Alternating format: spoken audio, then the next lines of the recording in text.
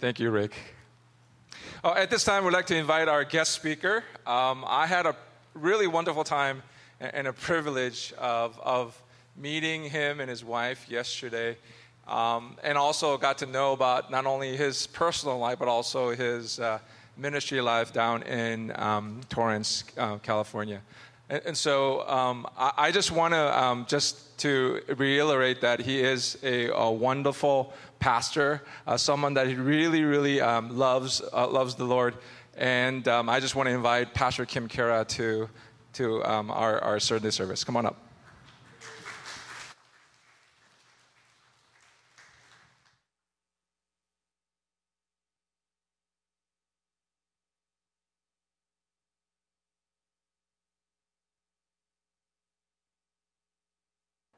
Well, good morning. It is good to be here, good to worship with you. I really don't take opportunities like this for granted. I heard of this church in high school, so I remember this is long before I felt a calling into ministry. So to be here to worship with you is really a blessing. I will say this, though, since most of you don't know me, there's a bit of a pressure when you're a guest speaker, because you're kind of wondering, like, is this going to be good, or is this going to be a waste of our time?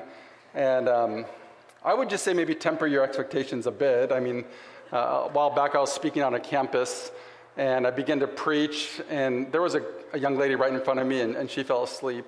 And not that, like, I'm trying to stay awake, I really want to hear. She just got comfortable, like, just put her head back, went to sleep. And it was about 5 minutes into my sermon. And so I'm thinking, like, what could I have said in 5 minutes that put you to sleep? So I would just say that, just don't get your hopes up. If I can keep you awake for more than 5 minutes, then I'm doing better than normal. But they invited me here to speak. You're in this series on mental health, and you're discussing this idea that the struggle is real. And I'm so thankful that they asked me to come to speak because of our church's love for gospel-centered biblical counseling. I'm not sure if you're familiar with that. I'm guessing a few of you have heard of kind of a lot of stereotypes about biblical counseling. But realize that at its heart, biblical counseling is about how we walk with people in love and try to apply the truths of the gospel to provide hope and help for the lives of sinners and sufferers. But understand, when I talk about biblical counseling, I'm not simply referring to kind of the official counseling ministries of the church, but how each of us should be able to offer hope in Christ through the Word of God. In other words, even though most of us aren't formal counselors, we all counsel. Right, as Ephesians 4:29 says, let no corrupting talk come out of your mouths, but only such as good as building up, as fits the occasion, that it may give grace to those who hear. Two ideas there, build up or corrupt. So think about that for a moment. You're a counselor, and you're constantly counseling with two consistent outcomes. You're offering grace or corruption. So someone says to you, I get so angry or work is making me stressed, or my child has turned their back on Jesus. Whatever comes out of your mouth is counsel. Even if you simply say, don't worry about it, for better or for worse, you've counseled them. So get that, you're a counselor, one way or another. You're advising people, you're revealing to others your sense of truth, you're arguing for a worldview, you're exhorting some sort of action or inaction. You're encouraging hope and trust and worship in something or someone. And this is why we need to consider how we develop a culture of care within our churches. In other words, in a month where you're considering mental health and discussing how the struggle is real, my hope really isn't to simply encourage you to start a formal counseling ministry, but really to consider how each of you who's sitting here in the pews would be able to offer hope to those in need. How can you lovingly point others to Christ and apply the gospel to the real struggles each of us faces? And so that's what I'm going to focus on this morning, how to develop a culture of care in this church where you love and serve sinners and sufferers. And with that, I'm hoping to help you to have better conversations with those around you. In other words, as much as anything, I just want to help you and encourage you to walk a little better with those who are hurting. Now that sounds great and maybe even beautiful in theory, but maybe at least a few of you are thinking, could I really do that? I mean, have you ever been with someone as they shared some particular sin or some particular suffering and you weren't sure what to say?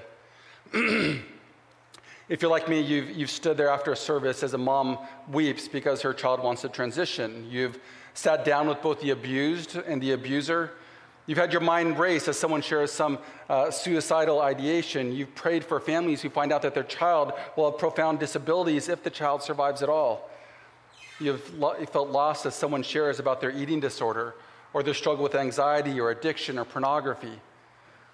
And so often we simply mumble something like, hey, I'll pray for you, or maybe you should talk to so-and-so. And it's not that you don't want to help. Often your heart is breaking. You wish so much to be a source of grace, but you really aren't sure what to say. And you don't want to say the wrong thing and actually make things worse. Or maybe you just kind of feel like whatever you're going to offer is trite, like some truth or promise they've likely heard 100 times. And it's in these moments that the unspoken question of our hearts isn't like, can Jesus get them into heaven? It's like, can Jesus get them through the day? In other words, we have this resolute conviction that Jesus offers hope for eternal life, but where we often struggle is to understand how he offers hope for everyday life. Because when it comes to things like depression and cutting, same-sex attraction and addiction, panic attacks and broken relationships, we know we're supposed to believe that the gospel speaks to these things. We just don't know what it actually says. And personally, I know what this feels like. I know what it's like to stumble over my words, to have my mind race, to come up with an answer only to end up with empty ideas, to resort to cliches simply because I feel like, well, as a pastor, I got to say something. In fact, that's really how I kind of started my personal journey deeper into gospel-centered biblical counseling. We planted our church about 20 years ago. It was within the first year. I was sitting across from a couple, and they wanted counsel. The doctors were recommending that their child should be put on medication. I had no idea what that was even about. They didn't want to. They wanted to know what I thought. And on top of that, they wanted to know, well, just how can we be a better parent to our son? And at the time, our church was less than a year old, meaning I had less than a year of pastoral experience. I had no kids of my own.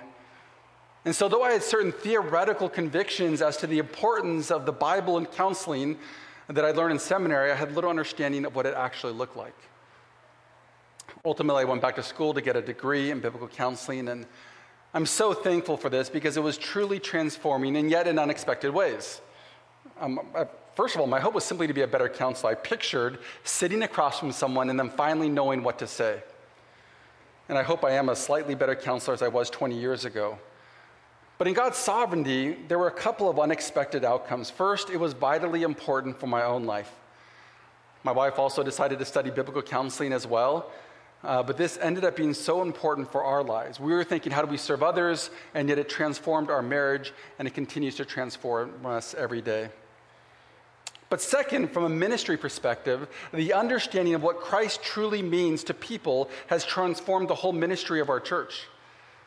Beyond formal counseling, it's affected our small groups and how we encourage parents to shepherd their kids, our preaching ministry, our interactions as a staff, even the discussions after service on a Sunday in the fellowship hall. It's changed everything.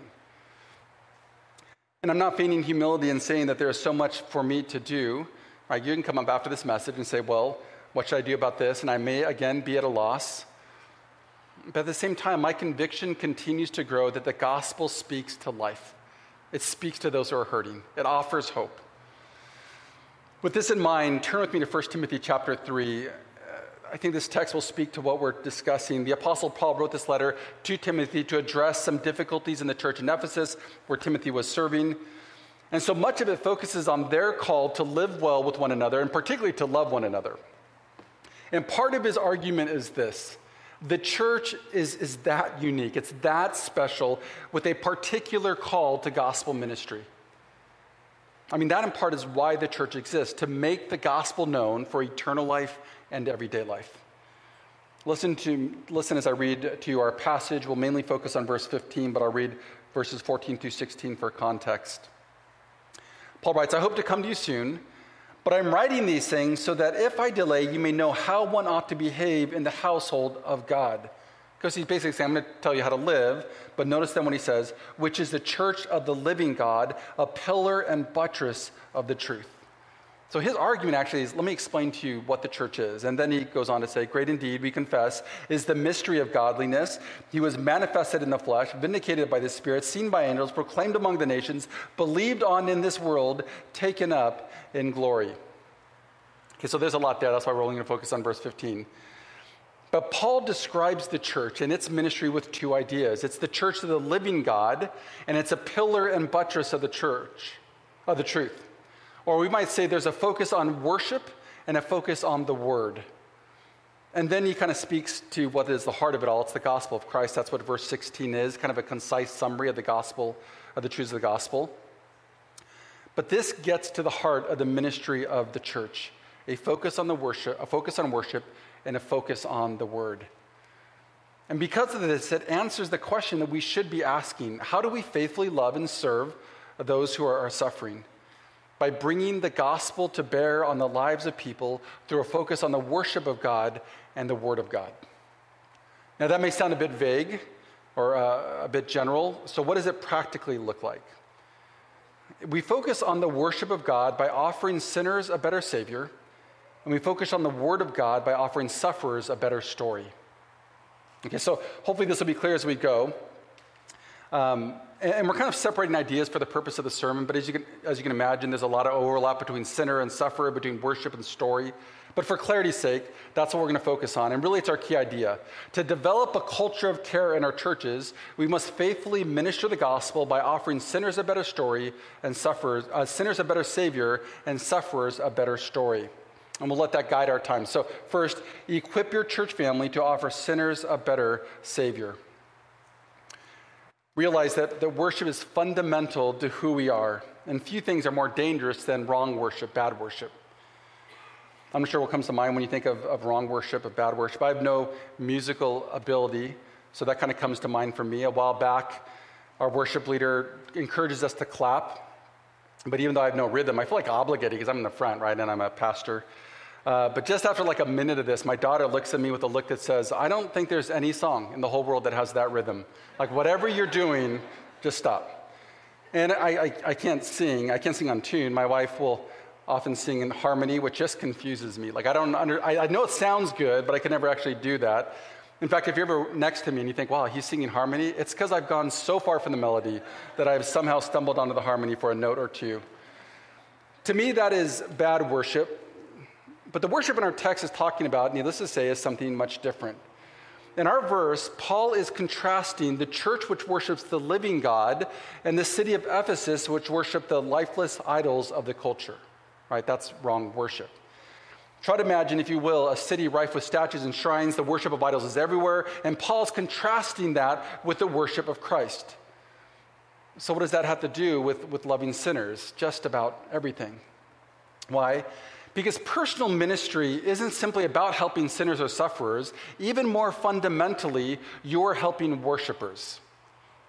Okay, so often it's easy to view people through the lens of their struggles. They are depressed. They are a video game addict. They're struggling with infertility. They are unemployed. But worship gets to who we are at a deeper level. Because the real question isn't if we will worship. Everyone worships. The question is what we will worship. Will it be Christ, or will it be the idols of this world? And what makes this so significant to our personal ministry is that our hope and joy, our anger and frustration, our perseverance and peace, our addictions and worries, our thankfulness and strength, they are intimately tied to what we worship and trust. The way we teach at our counseling class is this: everyone is a worshiper, every moment is a worship moment, and what you worship will determine how you live. Okay, so for the teen who is struggling with anger towards his parents, more than he is a teen or a son or even angry, he is a worshiper. He is longing for something. He believes something. He hopes for something. He has placed his faith in something. The same is true for the college student sleeping with her boyfriend, the tiger mom who pushes her kids and gives them the wrong priorities, the grandparent who struggles with loneliness. At the heart of how they live and respond to life is their worship. Let me give you an example that will maybe hopefully clear it up a little bit. But imagine you're trying to walk with someone who's extremely anxious about finances because they just lost their job. Where does sinful stress and fear come from? Most often, it comes when our idols are threatened. Again, think about that idea. Sinful anxiety comes when our idols are threatened. Maybe to picture it this way, imagine I had this glass statue here and it was your literal idol.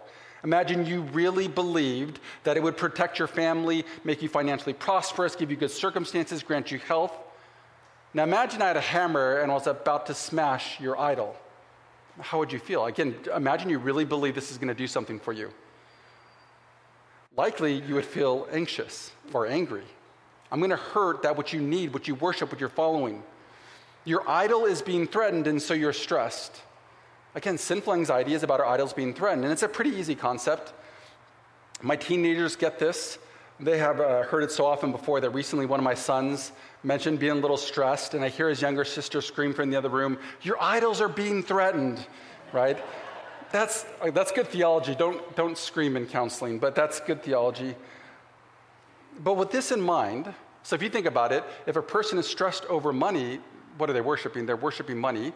It's what they believe will offer security or identity or support of some sort. And because it's being threatened, because they're out of a job, they're anxious. Okay, just think about stress in your life. Trust that likely there's an idol being threatened. So what is the cure for that kind of worry and anxiety? It's not getting a better job or making more money. We have to turn from worshiping and trusting our idols like money and instead worshiping Christ. If we do that, our hearts rest. Like in that moment, you lose your job and you think, money is not my God. I trust in Jesus. You're going to be okay. That brings us back to the relevance of our passage. In 1 Timothy 3, what does Paul say? He says, this church is the church of the living God. The living God. And he's not just simply waxing poetic. He's establishing the contrast between the dead and lifeless idols of the culture and the true and living God of the Bible.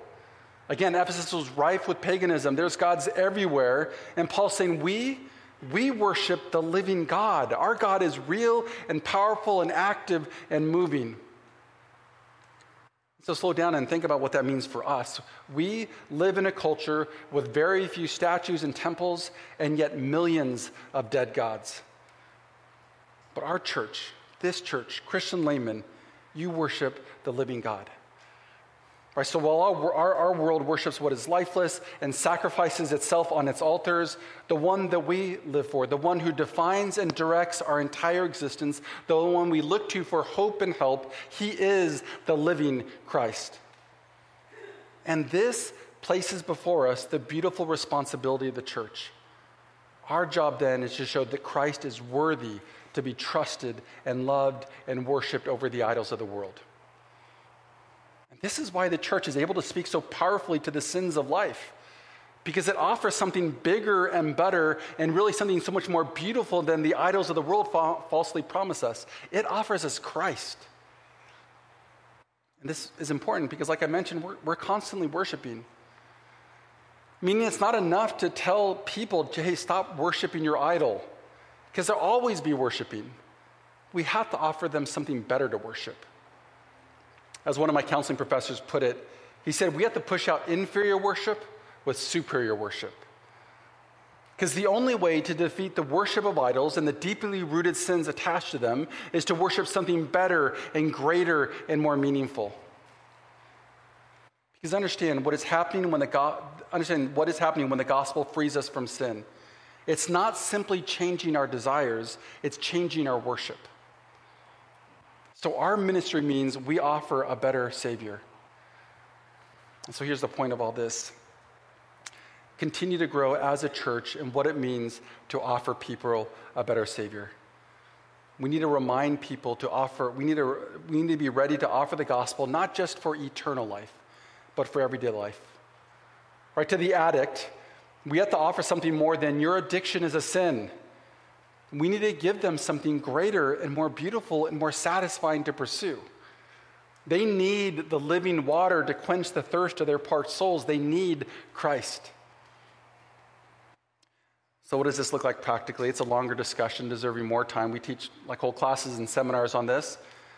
But one thing I would think about as you're trying to do this, because Jesus is better is theologically true, a little vague, like Jesus is better than money, is that I would try to identify what people are seeking from their idols. Because remember, people pursue idols not for the idols themselves, but for what the idols offer them. In other words, people don't worship money because they like green paper with pictures of presidents. They worship money because it offers things like security or identity or pleasure or hope or meaning. And they're all very different. The person who loves money for identity, they want to drive a certain car, is very different than the person who loves money for security, who wants to drive a very dependable car. Same idol, but very different struggles. But understand what these idols are promising, they're meant to find in Christ. And that's where you get to step in. By knowing what people seek from their idols, we can then show them from Scripture how Christ is more and offers more. For example, for the husband and father who neglects his family to find an identity in work or money, they have to see that there's a more enduring and meaningful identity as an adopted child of God. Like that's what I'm going to try to convince them. Your identity is in not what you own. It's not your job. Your identity is in who you are in Christ. For the young lady looking for intimacy through a sexual relationship with her boyfriend, she needs to see that Christ offers a deeper and more substantial relationship with him. So we have to offer a better Savior. At the end of the next point, I'll offer a few practical suggestions on equipping our churches, but just one more encouragement before we move on. If you want to establish a culture of care in this church, you have to consider your culture. I mean, if you're going to offer Christ as the better Savior, you have to ask, do you have a culture where people are willing to talk about their idolatry and their sin? Are people okay with others speaking in their lives? Are people free to share about things like abuse or addiction or whatever it is? I mean, if you're going to develop a culture of care, we need to consider if our culture allows for the sharing of sin and suffering.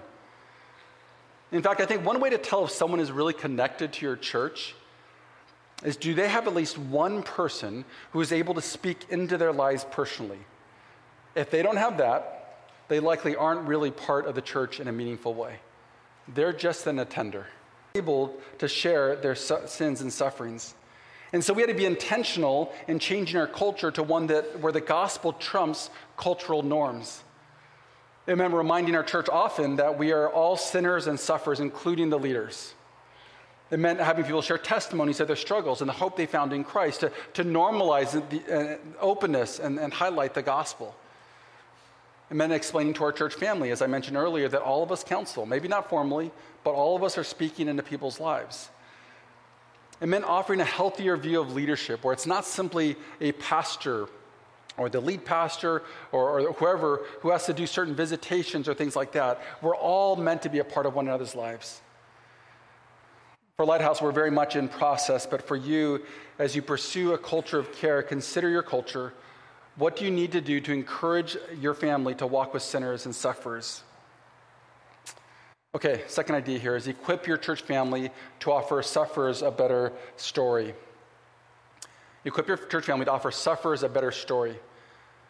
So our church is filled with sufferers, right? Even though we don't always see it on a Sunday morning. Last fall, I was at a marathon, obviously not running, but I'm watching my wife and a few members of our church. They were finishing the race, and so I'm near the end, and needless to say, at this point, people are so tired, and they look so unhappy. Like a pretty good argument not to run a marathon, right? And so but in the middle of the course, there is a professional photographer. He's taking pictures as people pass. I guess you can buy them later. And so people, they're running, they're at the end. They look like they want to beat up whoever convinced them to do this. And the minute they see the camera, it's like, like this, right? And they're just so happy. And then right when they get past the camera, they're just, again, like they just did the most unfun thing in the world, which they kind of did. Some of our members feel that way as they come to church. Right, they smile and they sing, but it's not really what's going on in their heart because they're in such pain. And seemingly no Sunday morning service is going to change the hurt they feel, the cold marriage, the ongoing health problem that makes every week, maybe even every day, seem somewhat unbearable, that broken relationship that hurts to the core, some great loss, some pain, some manner of brokenness, some sense of hopelessness. And so church only becomes kind of the glassy facade of the Christian life. Outwardly they worship, inwardly they're miserable. Again, our church are filled with sufferers. Like, I don't know many people here, and yet I know all of you have suffered in some way. We'll look at our text. At the end of the verse, Paul describes the church as the pillar and buttress of the truth. The illustration is an architectural one of the buttress, likely the foundation, and the pillars which hold up the truth. And the imagery would have been vivid to the believers in Ephesus because in that city was the temple of the goddess Diana or Artemis. It was so magnificent, it was considered one of the 7 wonders of the ancient world. And upon this enormous foundation were dozens of gigantic pillars that supported this massive roof. And it was not only an incredible architectural achievement, but it was likely the most amazing thing these Ephesians had ever seen. Right? They're not going to Hawaii, they're not Googling beautiful architecture, there's no Instagram. Like, this is it. This is the most incredible thing they'd seen. And Paul's point is that they have the similarly amazing responsibility to uphold the truth of the one true God. So in the same way that the foundation and pillars supported the massive roof, this church has this incredible call to uphold the truths of Scripture. The difference, however, is this. The temple of Artemis was beautiful, but it told a lie. It painted a false reality about a false God. And yet, brothers and sisters, we have a responsibility to proclaim the truth of God in a world of lies, to uphold the reality of Christ against the backdrop of deception that our world presents. Now, this starts with things like sound doctrine, holding to the truths of Scripture. But practically, as we think of ministering to sufferers and offering them the truths of the Bible, it's important to remember that the Bible tells a bigger and a better story. Okay, so for many of the people we're ministering to, it's easy for them to see their immediate circumstances as being the whole story, especially if there's difficulty or suffering. Right? They become consumed by the challenges of life until they have difficulty seeing anything else. But in this, they're telling a story largely devoid of God. So when you hear things like, my life is spiraling out of control, I'm all alone, how can I not be worried? I feel like my prayers are meaningless, this isn't fair. They're telling a story where God is missing. But in this, they're trying to understand their story all the while forgetting the author, ignoring the one who's in control and who's written a bigger and a better story for their lives. And so then this becomes important to personal ministry. We need to use the truths of Scripture to tell a better story. And really, this idea of story is all over Scripture. The authors of the epistle, for instance, so often offer the truths of the gospel in story form. Right here, we see it in verse 16, Colossians 2, we're dead in our transgressions, God made us alive, set aside the legal demands, nailed it to the cross. That's our story. My point is that we need to be able to tell a similarly beautiful story rooted in the gospel. Right? Our members' understanding of suffering is determined in part how they understand what's really going on. What is God doing? And so without a better grasp on how suffering fits into the greater story of redemption, the grace of suffering will be lost. So I want you to think about that. Biblically speaking, suffering, God doesn't just give us grace in our suffering, but suffering is meant to be a grace.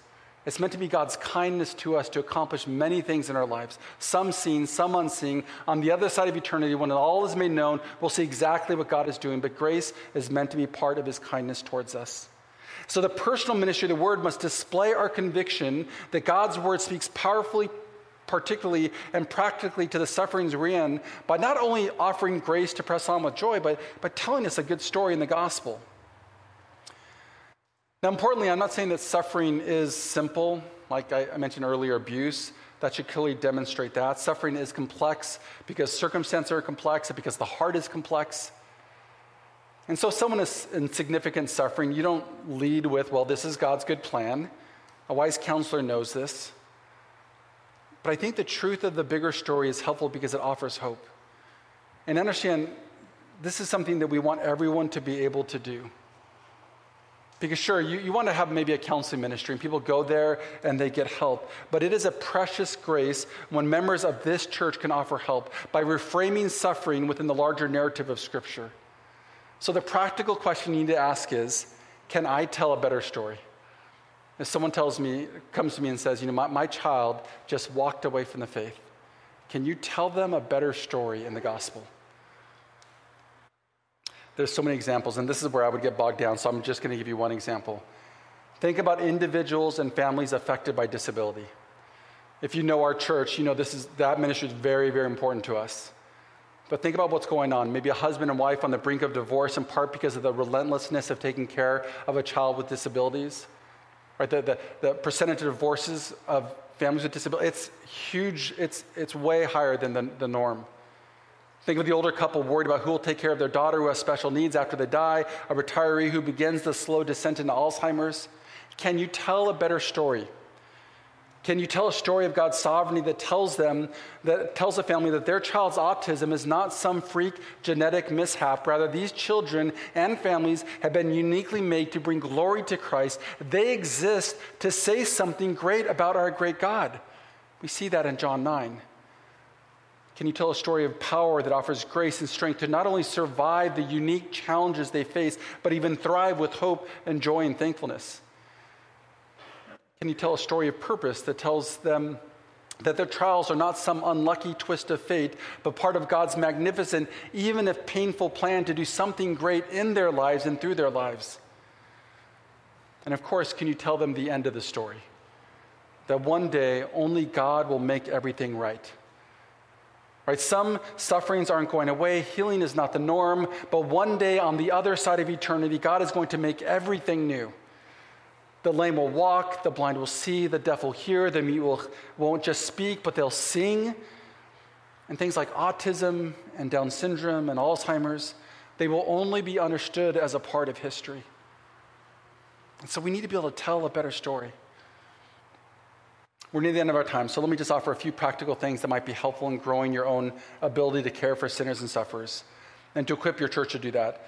One is just begin a simple study of counseling. Like maybe you could just read one book. If I had one book to recommend, Instruments in the Redeemer's Hands by Paul Tripp. Maybe just start there. For us, we have counseling classes online. You could just watch the videos, and maybe that'll be an encouragement to you. Second is pursue training for the entire church. Again, one thing like we do is we encourage everyone in our church to take our counseling class, right? And most often, very few of them will actually join our formal counseling ministry, but we want everyone to be able to have better discussions. Or maybe just holding a one-day seminar or taking people to a conference. Lastly, let small groups be a hub for care and equipping others to care. So think about small groups as a place where people, not just pastors, can offer help and hope. And like, how is that going to really, what's that really like?